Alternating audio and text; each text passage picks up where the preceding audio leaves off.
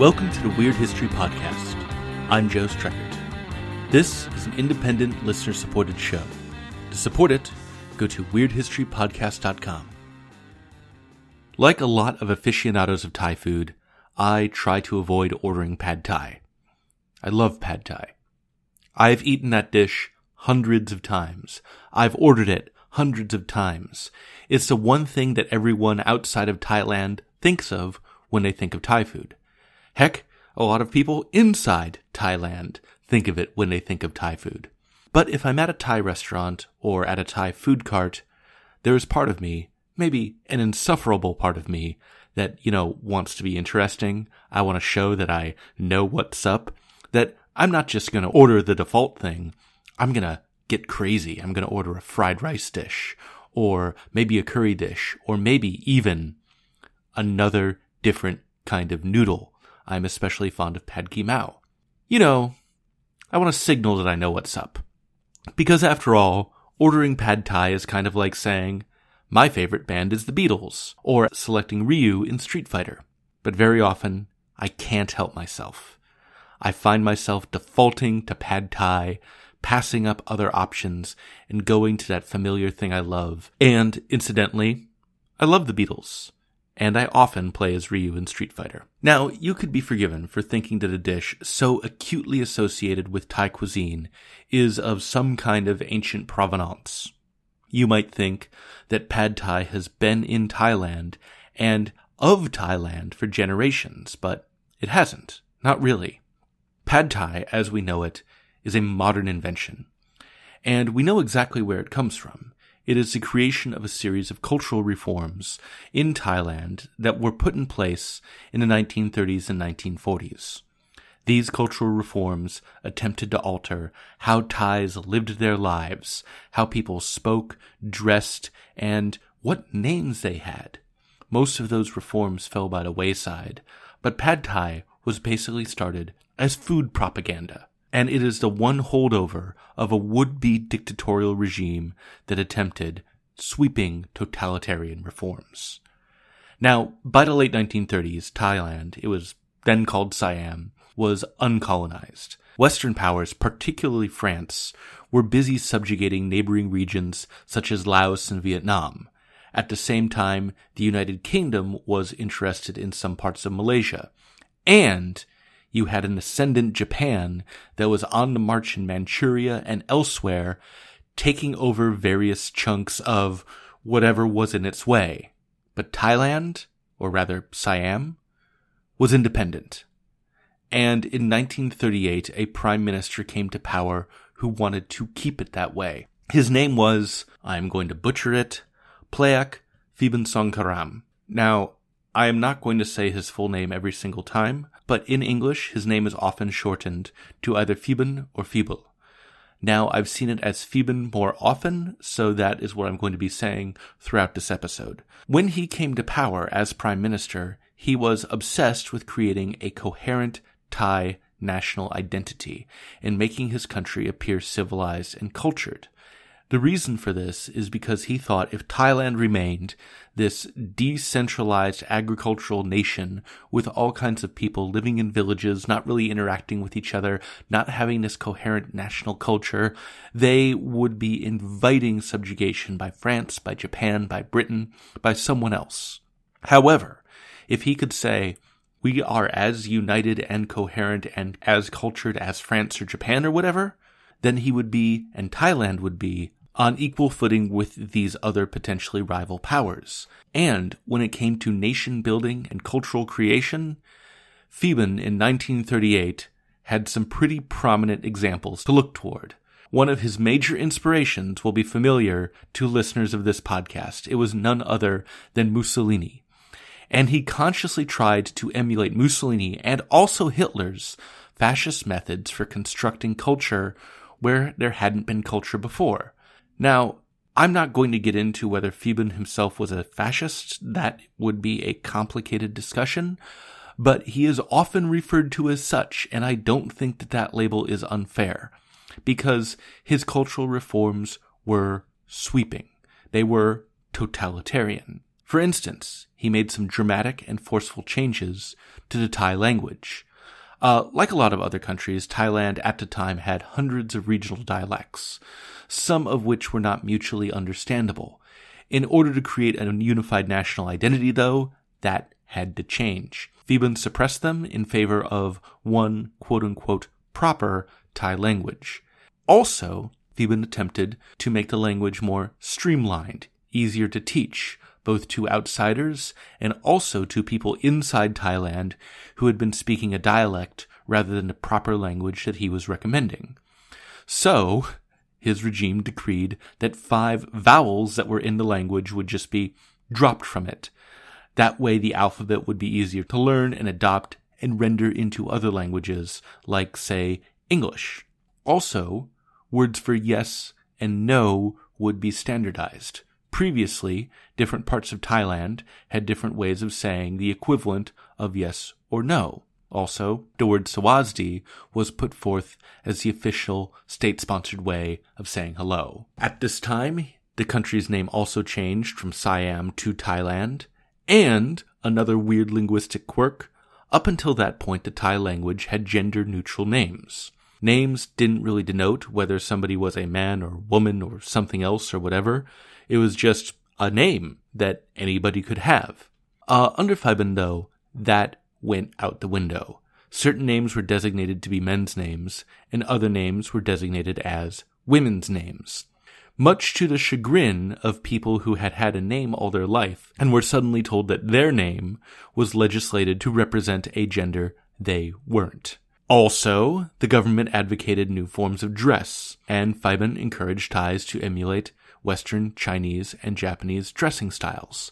Up until that point, shoes were not widely adopted. Pants were not widely adopted. A lot of folks wore loose, comfortable clothing, and Pheban said, nope, we need to dress like other outside powers dress, and that included wearing hats. This prime minister who tried to change everybody's lifestyle was very, very into everyone, especially women, wearing proper hats. Thailand would eventually join World War II on the side of Japan, and after this initial declaration of war, during a time of, great potential national calamity, the prime minister went on the radio to say, quote, "Our dear ladies must not think that it is not necessary to wear hats in times of war. Now, more than ever, it is essential to go on wearing hats." Unquote. How's that for some wartime propaganda?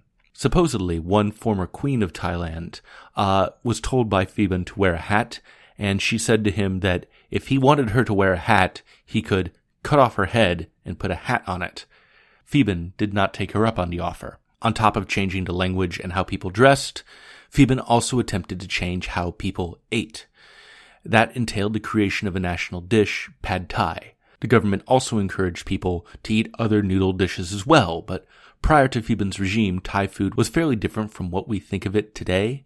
This is from an essay called Pheban Songkharam's Thai Nation-Building Program During Japanese Military Presence 1941-1945 by an author named Thamsuk Numnamoda. And Numnamoda writes, quote, "In keeping with a civilized way of living, the Thais were encouraged to live in wooden or brick houses befitting a civilized nation. Even their daily diet was spelt out for them.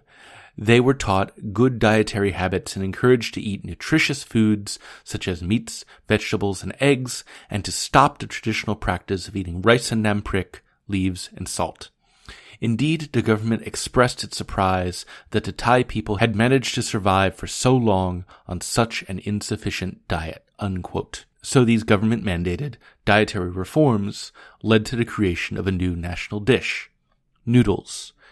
And noodles did two things for Thailand.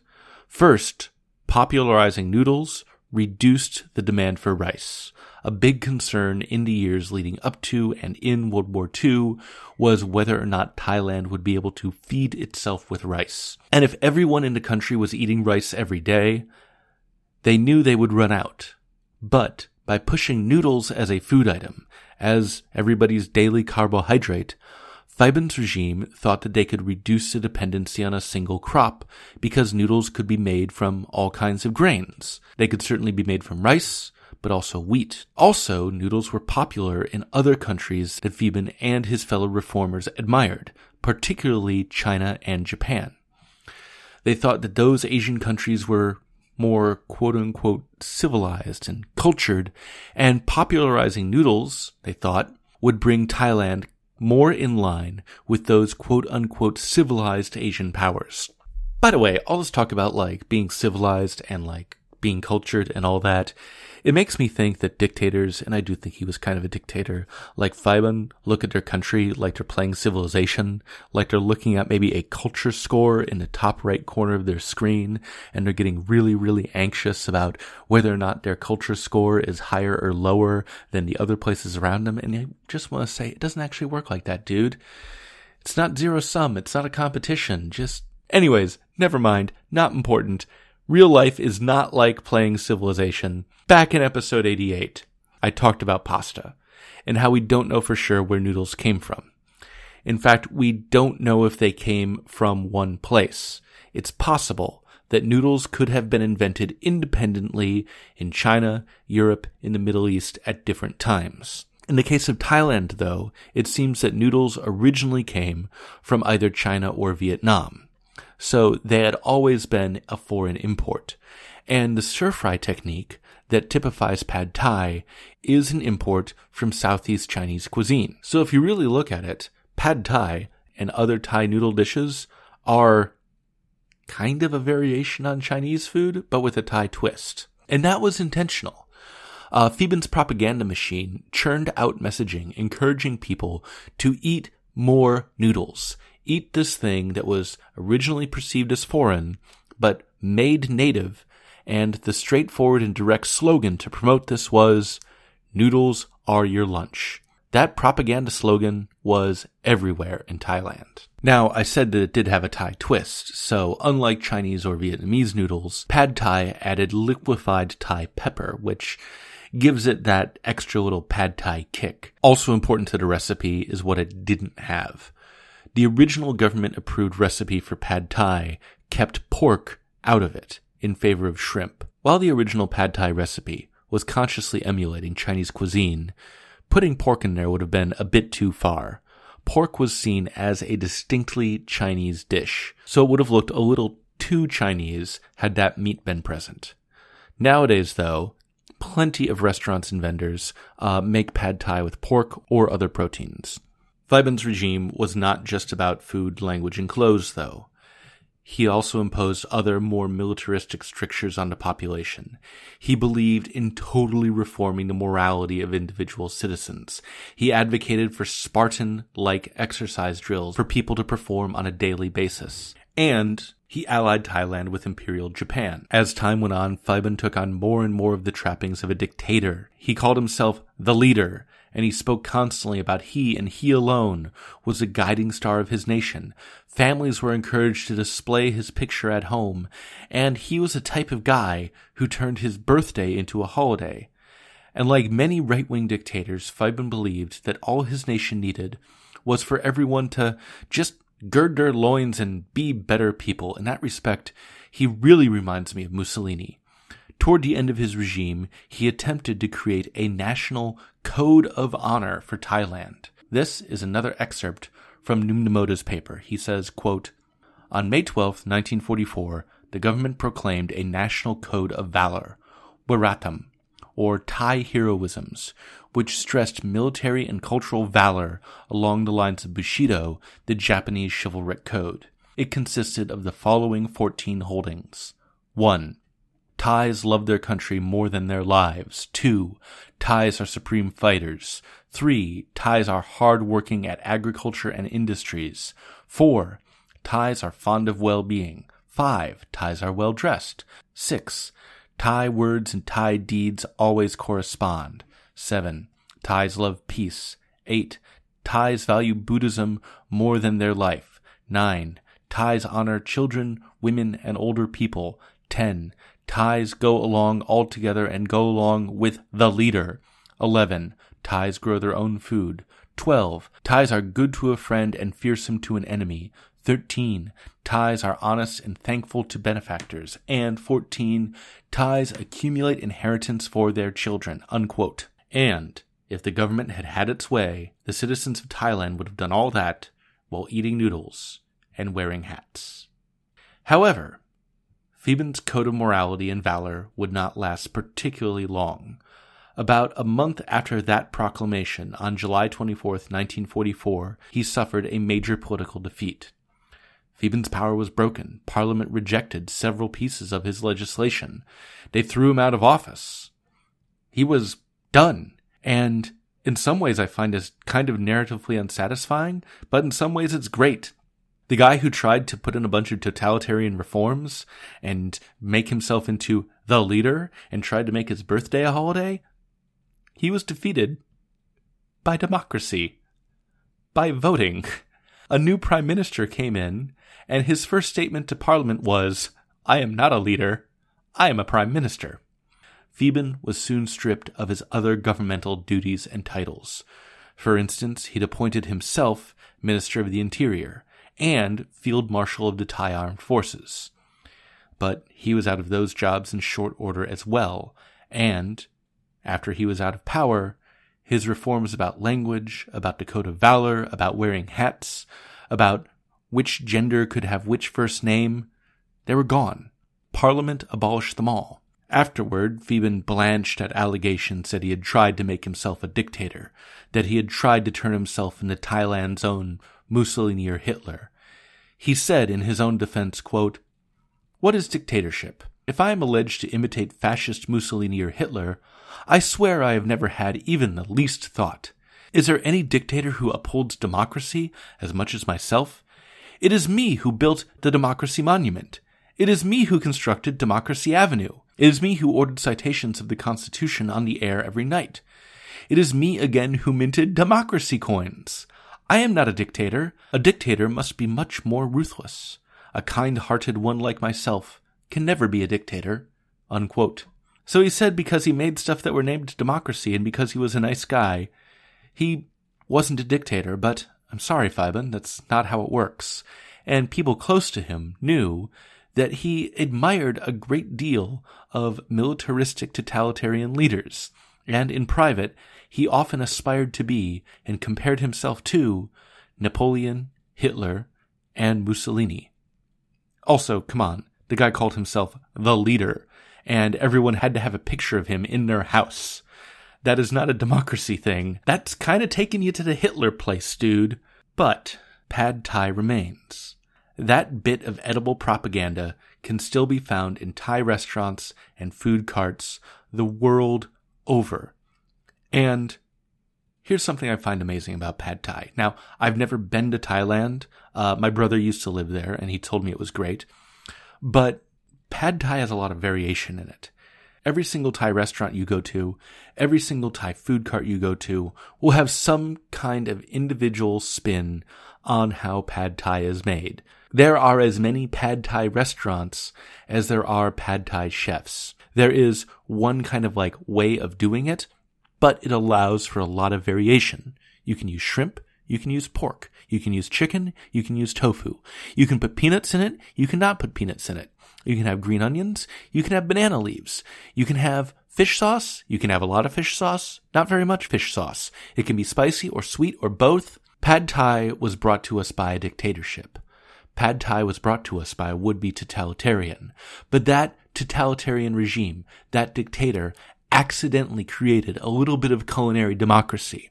A dish that is adaptable and flexible, and that someone like me orders most of the time when they are at a Thai restaurant or food cart. And, in this instance, Pheban Songkharam's regime accidentally created something vibrant, dynamic, and that has, in fact, become a defining part of Thai culture. Not so much with the hats, though. Once again, this podcast is 100% listener-supported. Go to weirdhistorypodcast.com to support it, and thank you everyone who supports it every month. You are excellent. I'm on social media, facebook.com/weirdhistorypodcast. I am on Twitter, @Joe Streckert. Please do give us ratings and reviews on iTunes as always. That really helps us out. Thank you all very much for listening. Talk to you next week. Bye.